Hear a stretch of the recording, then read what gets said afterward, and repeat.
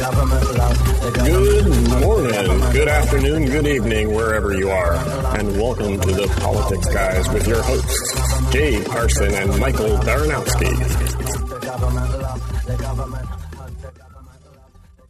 Welcome to the Politics Guys. I'm Michael Baranowski, a political scientist at Northern Kentucky University. My co-host this week, as always, is Cleveland area attorney and sometime Republican strategist Jay Carson. A while back on Ask the Politics Guys, we did a special episode where I announced my policy positions because, as longtime listeners will know, I actually am running for president. You can write me in, and my name will be counted in a number of states. I'm curious to see if I get any votes. But we thought it would be a good thing to kind of reverse things a little bit and give Jay the opportunity to explain what his positions on the issues are and whether or not I would be comfortable voting for him over the other choices that I have in this election. So with that, Jay, tell us about your positions. Make your case to the American public. I will. And first I'll say I'm not running. I'm perfectly happy in the private sector. And I feel no need, and a lot of conservatives, I think I can understand this, don't feel a need to run or inject themselves into the public sector. But if I were running, here are some of the policies and ideas that I would propose. First, we live in a dangerous world, and it's becoming more dangerous by the day. There's a belief amongst a lot of the Trump supporters that we can withdraw, and I disagree with that. While I believe our foreign engagements ought to be viewed with a clear eye towards our national interest, and that we can't, as a matter of resources and a matter of common sense and a matter of politics, inject ourselves everywhere, we do need to maintain a presence throughout the world. Part of that is in trade. I've said before numerous times, and this goes back to some of the sort of the founding documents of conservatism and conservative economics, looking at Adam Smith's Wealth of Nations, published not coincidentally in 1776, that trade is good. Trade builds jobs. Trade builds helps with invention, creation. In the long run. Yeah, moves us forward. There is always disruption, but that disruption is a sort of a price we pay for the innovation that we get. And I believe, as you know, Ronald Reagan said years ago, a rising tide lifts all boats. And we are living in a global world now. We have the opportunity, and in some cases you might even say the obligation, to use trade to lift the boats of some of these other countries that have been struggling. So what do you propose to do for these people? I am all for trade. Now let me qualify. You know, there's also trade agreements, and there needs to be fair. The types of agreements that we enter into need to have things in an enforceable mechanism to prevent things like dumping. That's where a company will sell its product overseas below cost in order just to inflict economic harm on a competitor and to capture market share. That's prohibited under numerous agreements and are not to be vigorously enforced. Similarly, when you have situations of piracy and so forth, that again is prohibited already, but needs to be vigorously enforced. And we need to take a look at making sure the enforcement mechanisms are there. And in most cases, I think the enforcement mechanisms are there. It's do we have the will to enforce it? But I think we engage the world through trade because we have a lot to offer. We have a lot to gain. Trade has kept our prices and inflation low in a period of time where with the easy money that's been put out by the Fed, inflation might be skyrocketing. And my concern is if you stop that, you run the risk of getting into an inflationary cycle. So what do you say to these people who are victims? I mean, the people who lose their jobs, just suck it up and in the long run everything will be better, or how do you address their very legitimate concerns about what am I going to do? I'm 50 years old, I'm a factory worker, that's all I've known, and now you're just saying that I'm just part of the creative destruction? No, I think what you say is we have the power to create more and different jobs. So let's take a look at rebuilding America's manufacturing industry. Let's take a look at what can we do here in America that can't be done overseas, and do it better. In many cases, I served on the Cuyahoga County Workforce Investment Board. With retraining workers, you can get them from loss of a factory job to something new and better in a matter of months. So I support that kind of continuing investment in it's called the Workforce Investment Act. It was something that actually was passed by Bill Clinton in the early 90s. So you're saying more money, more government, like more government investment in it? No, I'm saying spend it strategically. It's hard for you to say more money, more government, isn't it? Make it demand focused.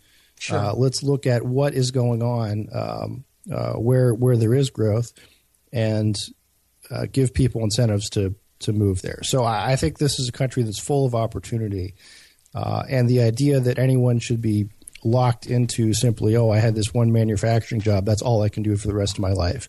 I just dispute that. Again, we are resilient people, and I think given the assistance and the resources, we can adapt to these changes.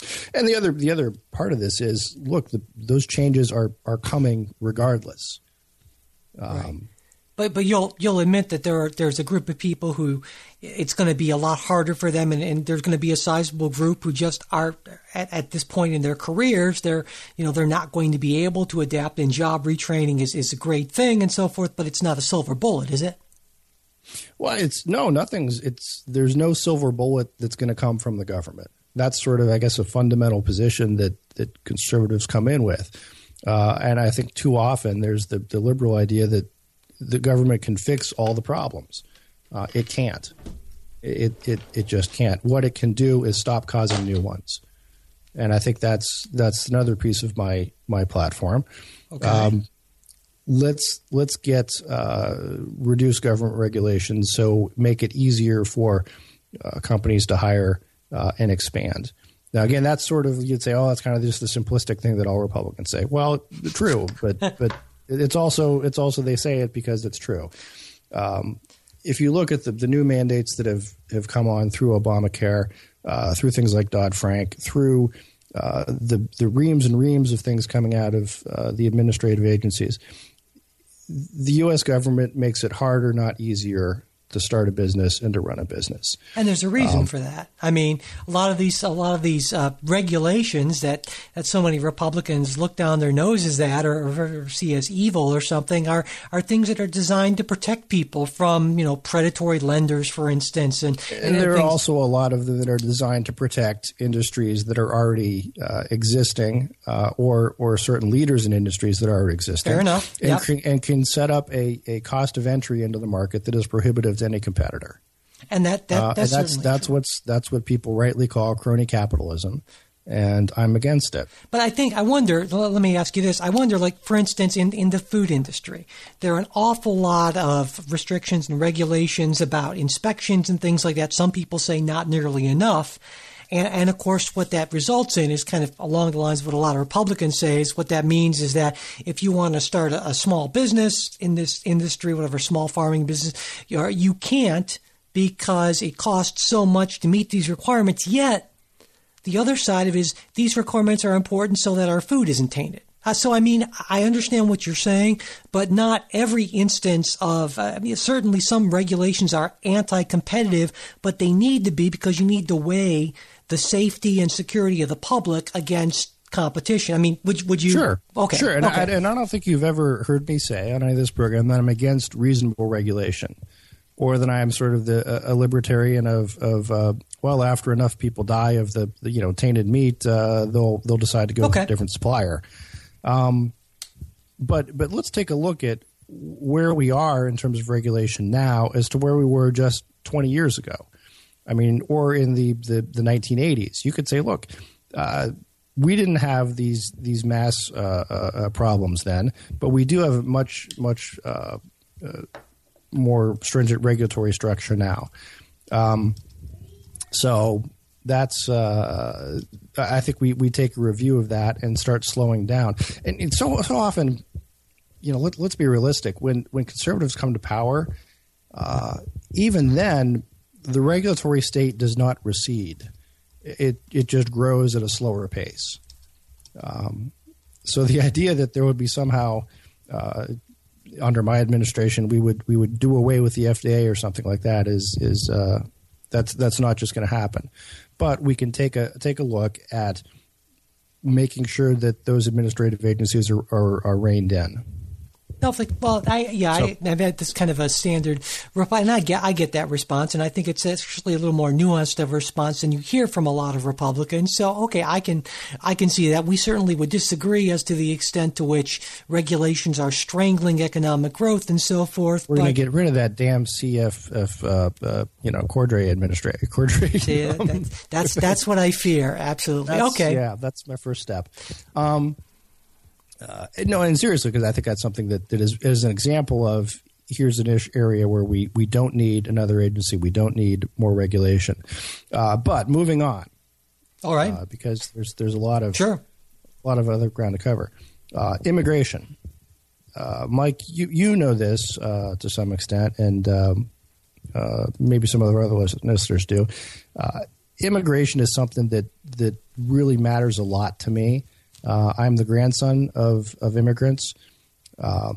In college, I had the privilege to work as a teacher in English as a second language to immigrants. In that case, it was mostly Russian Jews who were escaping Eastern Europe, Russia, when there was the opening with Gorbachev. And also, Mike, you would remember I worked with some other folks from Eastern Europe who really took great risks to get over here. And I was privileged to hear Jean Kirkpatrick, who was our former UN ambassador back in the 80s. Actually, she was originally a conservative Democrat, but appointed by Reagan and became sort of a leading light in a lot of foreign policy circles, discussing immigration. And one of the most important things that we get from immigrants isn't labor. It isn't just growing the economy. It's the appreciation of freedom and the appreciation of the opportunities that they have in this country that they didn't have wherever they came from. Absolutely. And I think that is huge in renewing the American spirit, in looking at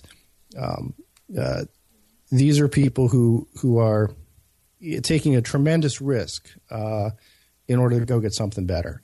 And to me, there's nothing more American than that. It's a beautiful thing. I support immigration. I don't want to build a wall. But let's also take a look at we need to be able to control our borders. And we've been in a situation where we're not. Well, illegal immigration is down, so, Pardon? I said illegal immigration is down, in fact, in recent years. Right. So, but we still have approximately 12 million people or so who are here illegally and are staying here. Okay. So I believe in creating a path to citizenship. All right. Okay. So far, I'm not. There's nothing that's been a deal breaker necessarily for me. Well, I appreciate that. Yeah. But this is going to be. It's going to be tough. It's going to be. People are going to have to come forward and say, "Listen, I want to become a citizen." There's going to have to be an economic contribution to take a look at what the back taxes that could have been paid, should have been paid, can be, and we do have to do more to secure our border, both a physical border and also the regulatory border, because as you know, most of the people who are here illegal were not illegally, or not people who snuck across the border. They're people who came over illegally and then overstayed their visas. Right. So we need to figure out a better way to approach that and get those people into the system and put them on a path to citizenship. And it's not going to be automatic. It's not going to be a congratulations, you're a citizen. It's going to take a while. And we're going to continue to bring other folks in who, and if they come in through the legal route, they're going to get citizenship beforehand. So, that's I guess where I am on immigration. As far as the border security goes, I've said this before. Trump isn't entirely wrong. I don't know that we need a coast to coast 50-foot wall, but in many cases there needs to be a physical barrier. That's for not just immigration and in the sense of economic security, but we live in a dangerous world, and dangerous people can come across and get into places if there's no impediments. So we need to take a look at that. Am I prepared today to tell you exactly what I'll do with that? No, I want to be unpredictable. Right. In some cases, in many places there are physical barriers already, and there need to be more, and we can take a look at a place-by-place instance as to what makes the most sense there. But I would say I'm a traditional Republican in terms of trade and immigration. Okay. What else do we have? Foreign policy. I started to get into foreign policy, and well, you kind of took that into trade, which I think is took that into trade, yeah. But trade aside, and of course there are a lot of linkages between trade, as have been pointed out. The countries that trade a whole lot tend not to go to war and that sort of thing, and I think you probably would agree with that. But I was interested to hear what you might do with, for instance, the Middle East, or would you continue what President Obama has called the pivot toward Asia, that sort of thing?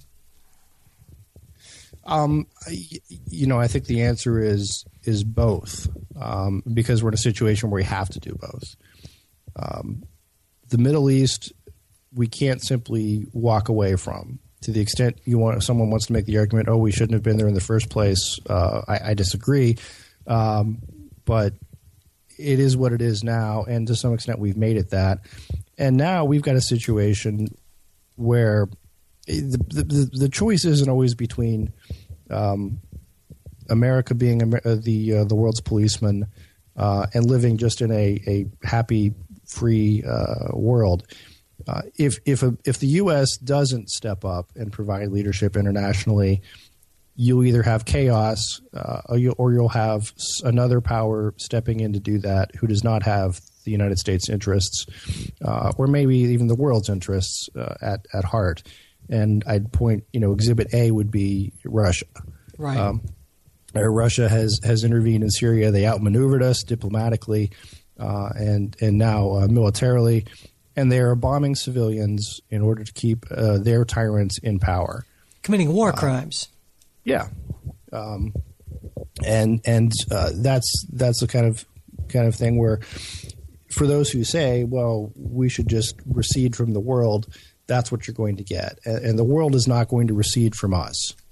No, that's a fair point. And it's frustrating because I understand the anger of people who say, misguided and downright wrong U.S. policies for decades have created this, and I tend to agree with a lot of that. But I also tend to think that you're right, that unfortunately just retreating is not an answer and might end up causing more problems, creating more problems than it would solve. In Asia, I would say to some extent, happily, we're not in the situation where there needs to be more military intervention, but we still need to flex our muscles. The Chinese have been doing that in the South China with Sea, their floating islands that they've kind of created to move out. And showing strength doesn't necessarily require confrontation. Again, you can look back at Reagan, who showed strength, and you see the reaction that it got. Many people at the time, were claiming, "Oh, the warmonger, this is going to be terrible." But the result is, when you stand up to bullies internationally, they will back down. And I think historically, it shows that's the much better route than showing weakness invites attack. So I am all for a military, this is the way we've been moving, is quick, mobile, can go places, and we need to make clear to our allies across the world that we'll support you,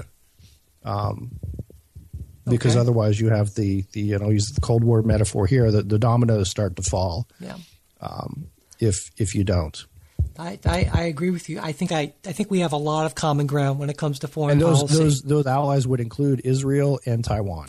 So there's where you and I tend to break our common ground a little bit there. But another area where I'm betting that we'll have kind of a major disagreement would be appointments to the Supreme Court. The next president will obviously have one appointment to the Supreme Court, assuming that Merrick Garland is not confirmed in the lame duck session, which I don't think will happen.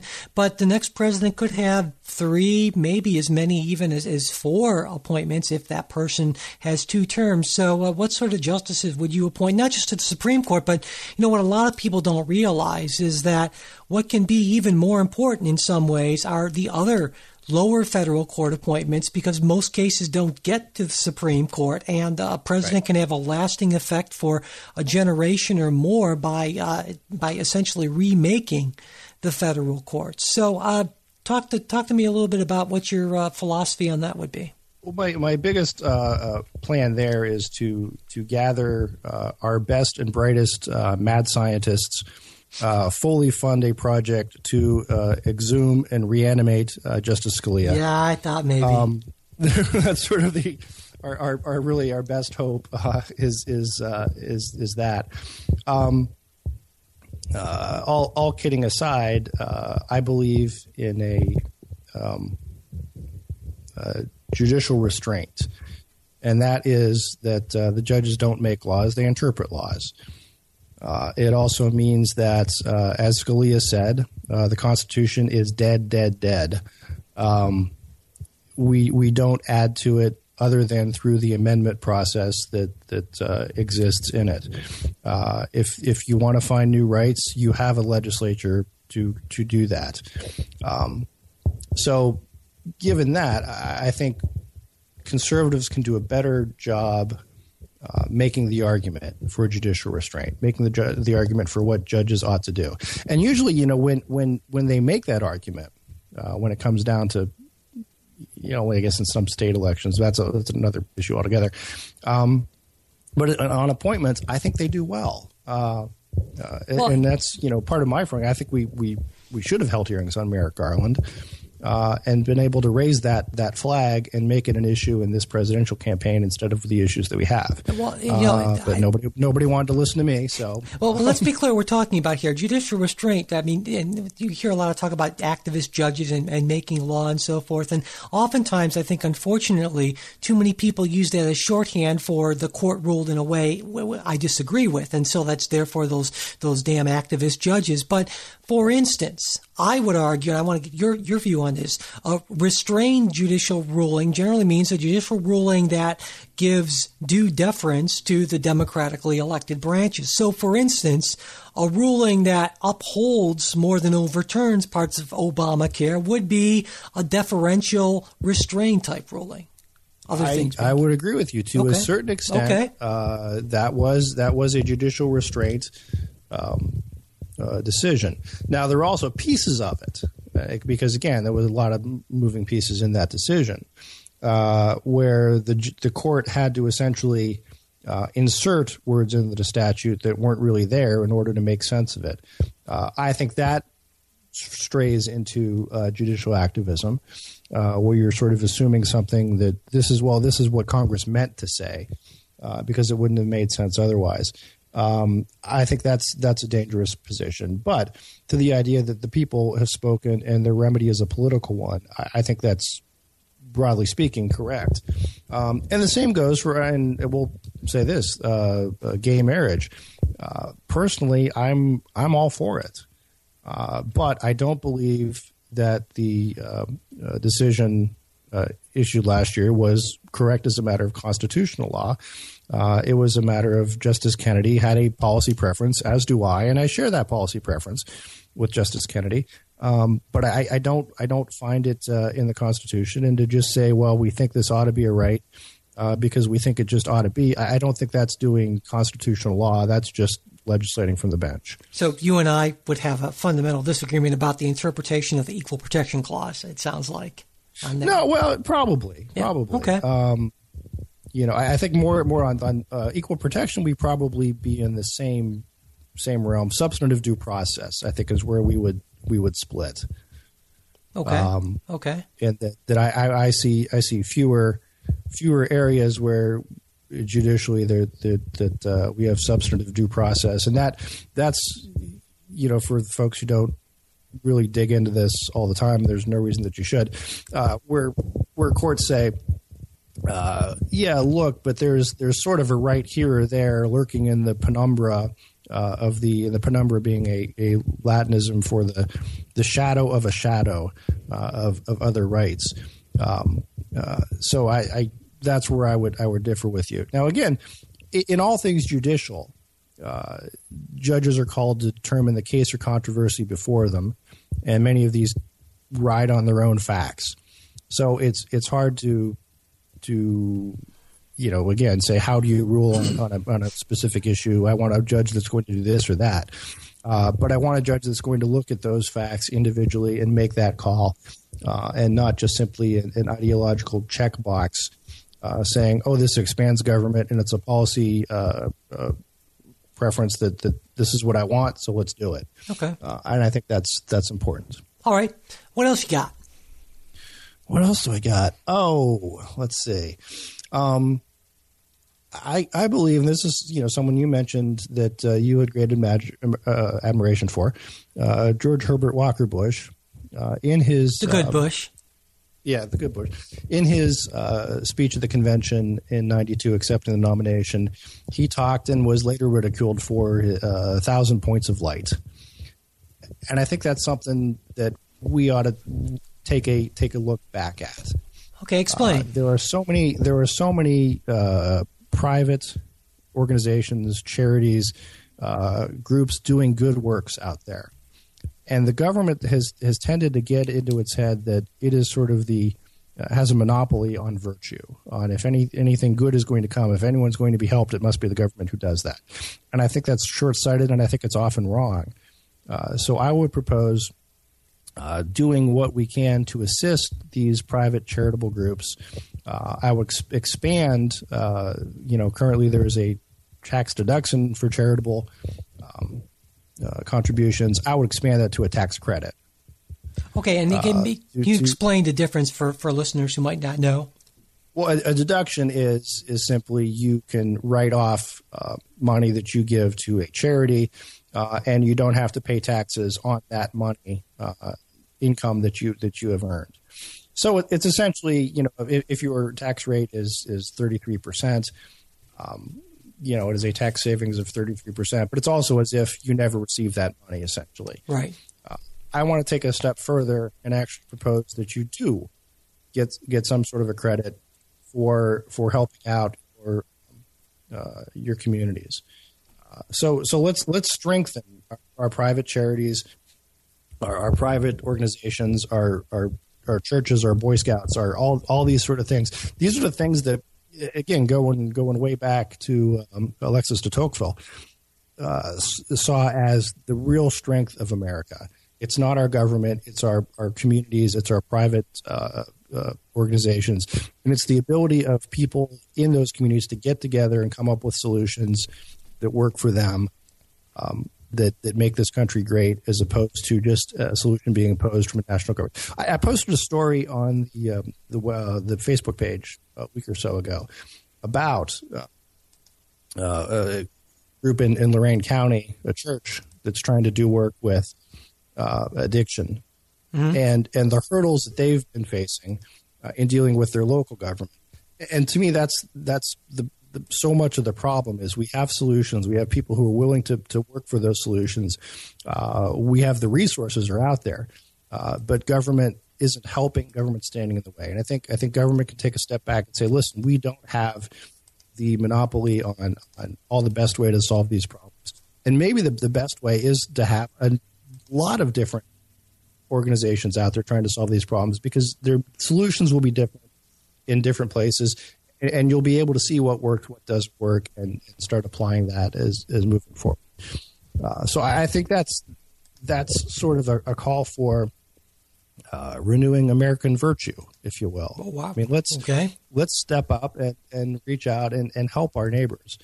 I don't think there's anything un-Republican in saying something like that. So that's where I am. And, again, you can't really vote for me.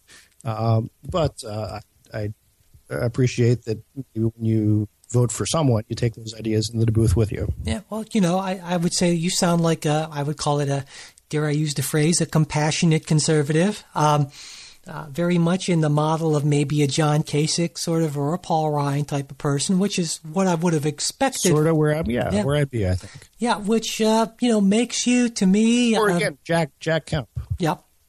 Going back further, which makes you, to me, far preferable to anyone who currently may be running and so forth. So I would vote for you before I would vote for any other Republican I can think of, is about as close as I will say. Thanks. That is a ringing endorsement, and I will accept that. Yeah, exactly. You are front and center on my campaign literature. The best of the worst, or something like that. I don't know. We'll figure it out. But all right. Well, I think that about does it for this episode of Ask the Politics Guys. Thanks, everyone, for listening. If you have any questions for future episodes or just any thoughts, comments, or criticisms, we would love to hear from you. Our email is politicsguys@gmail.com. And, of course, now you can also leave a voice message for us by calling our listener line at 408-840-3518. We have that number on our website as well.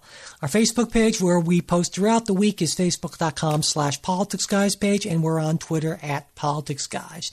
And if you're interested in helping us keep the show going, sharing and retweeting our new show posts and tweets, and reviewing the show on iTunes really does help. And finally, if you'd like to support the show financially, you can do that through the PayPal or Patreon links on our website. While you're there, be sure to check out our listener rewards. We'll be back with a new show next Wednesday. We hope you'll join us.